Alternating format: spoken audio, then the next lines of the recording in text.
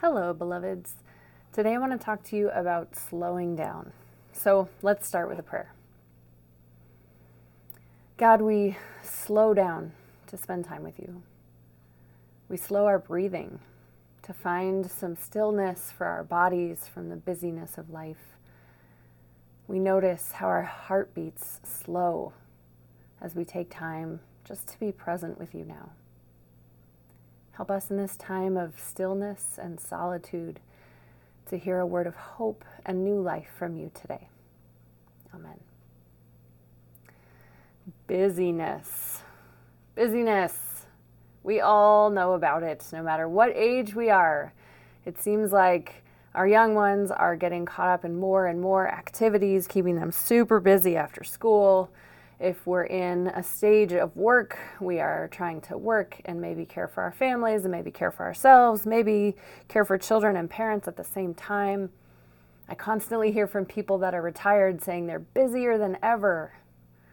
I think we live in a culture that sadly celebrates being overwhelmed, overscheduled, and overachieving. We wear exhaustion like a badge of honor. I know I've done it too. People get caught up, I've heard, in comparing their exhaustion. No, I'm more tired than you. I'm more tired than you. I'm more busy and overwhelmed than you, as if it's a good competition. What does busyness get us? How do we feel at the end of the day, at the end of all the days? Is busyness really fulfilling? Is it really filling our cups? Is it really nourishing our souls? Is it really connecting us with God and with each other in a way that is what we hope for our lives and for the people we love? So today I want to think about the rhythm of Jesus' life and Jesus' leadership. He had some big areas that he spent his time in, sort of chunks of time. We know he spent time working, for sure. This is a lot of his ministry that we see in the gospel. He was healing and teaching and feeding and on the move. He was traveling a lot to do a lot of this work. So he definitely spent time working. Work is not a bad thing. He also spent his time in community. We hear a lot of stories where he is breaking bread with people, sharing in meals together, where he's taking time to be with his disciples, his friends. He values time with community. The third area that I think is probably overlooked and sadly maybe isn't in Scripture as much as it could be, but joy. I think Jesus spent time with joy. I see it in some of his sense of humor in the way that he responds to folks. We see in the Gospel of John that he's at the wedding at Cana and enjoying himself. He is spending time with joy. And the last one is time for solitude, time for rest and prayer. We hear that a lot, and we'll talk more about that in a minute. These are sort of the four big categories that I see in Jesus' rhythm of life: work, community, joy, solitude. And really, only one of them is about busyness, the work. The others are about slowing down, appreciating, being mindful and being present, the community, the joy, the solitude. It's interesting that those make up 3/4 of his rhythm. Here's just a few examples of ways that Jesus built slowing down into his life and even into the lives of his disciples.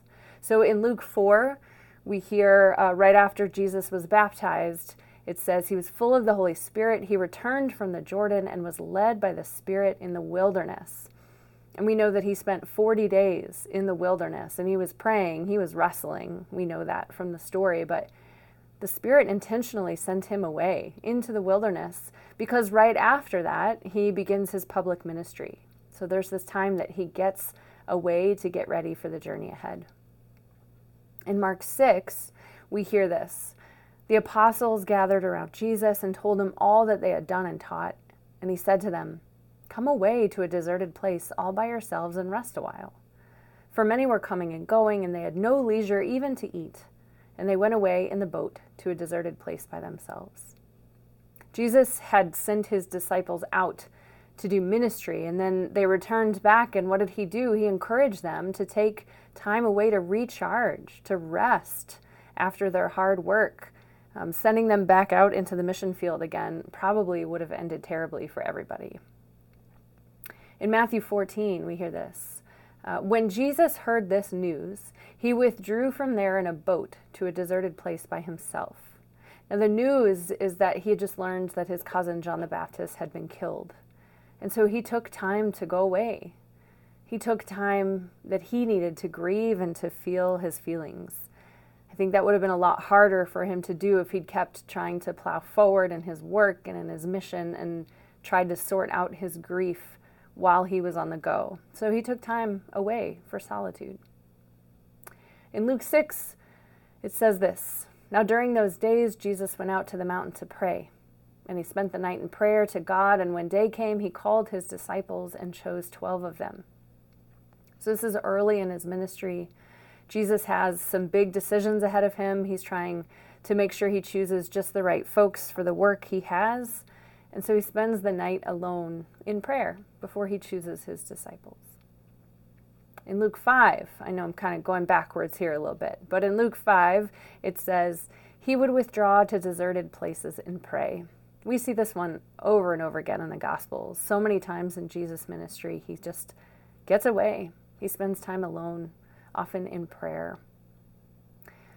As early as the creation story, so the very beginning of the story, we find that Sabbath is built into the rhythm of our week. That's on purpose.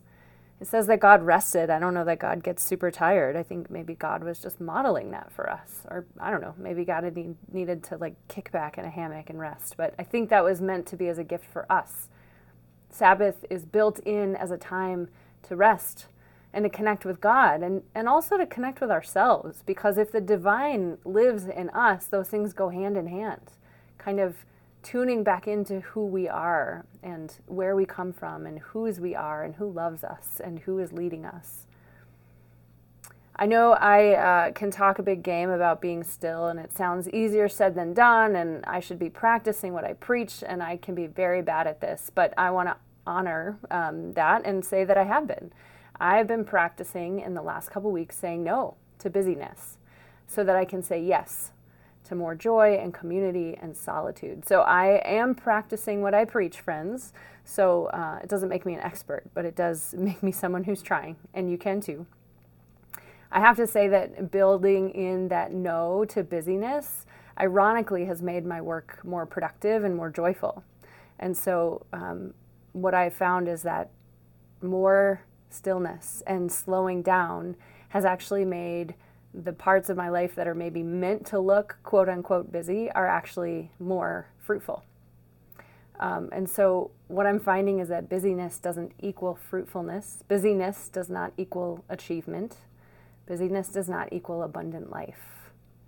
There needs to be time for solitude and stillness and slowing down. Psalm 46:10 invites us to be still. It says, "Be still and know that I am God." It's in the stillness that our priorities have time to get aligned again. It's in the slowing down that we're reminded again of who and whose we are. It's in that stillness that our soul is refreshed. So you are invited to slow down. God is not calling you to burn the candle at both ends and to run yourself ragged, but instead to slow down. So now I'm going to invite you to slow down and talk through these questions with somebody or think through them on your own. Here we go.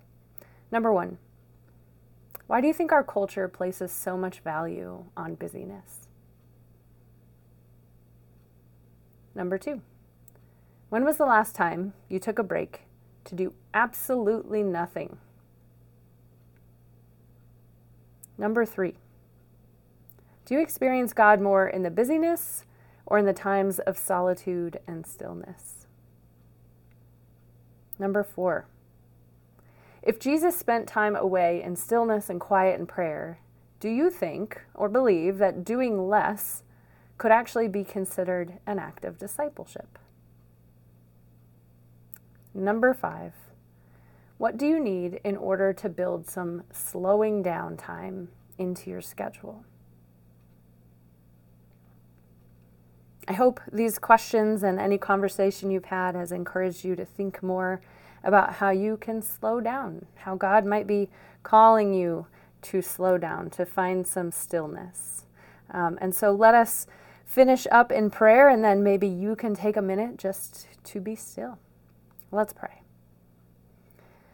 God, we thank you for the rhythms of Jesus' life that have so much to teach us. We thank you that he took time to be still, to slow down. We know that there is value in the work that we do. We see it in Jesus' life. We know there's value in community and in joy.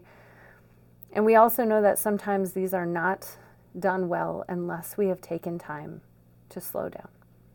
So help us in the days ahead to be still and to know that you are God, to find some reset and recharge, that we might go back into the work you've called us to, not to be busy, but to be fruitful and meaningful and effective for your kingdom. In Jesus' name, amen.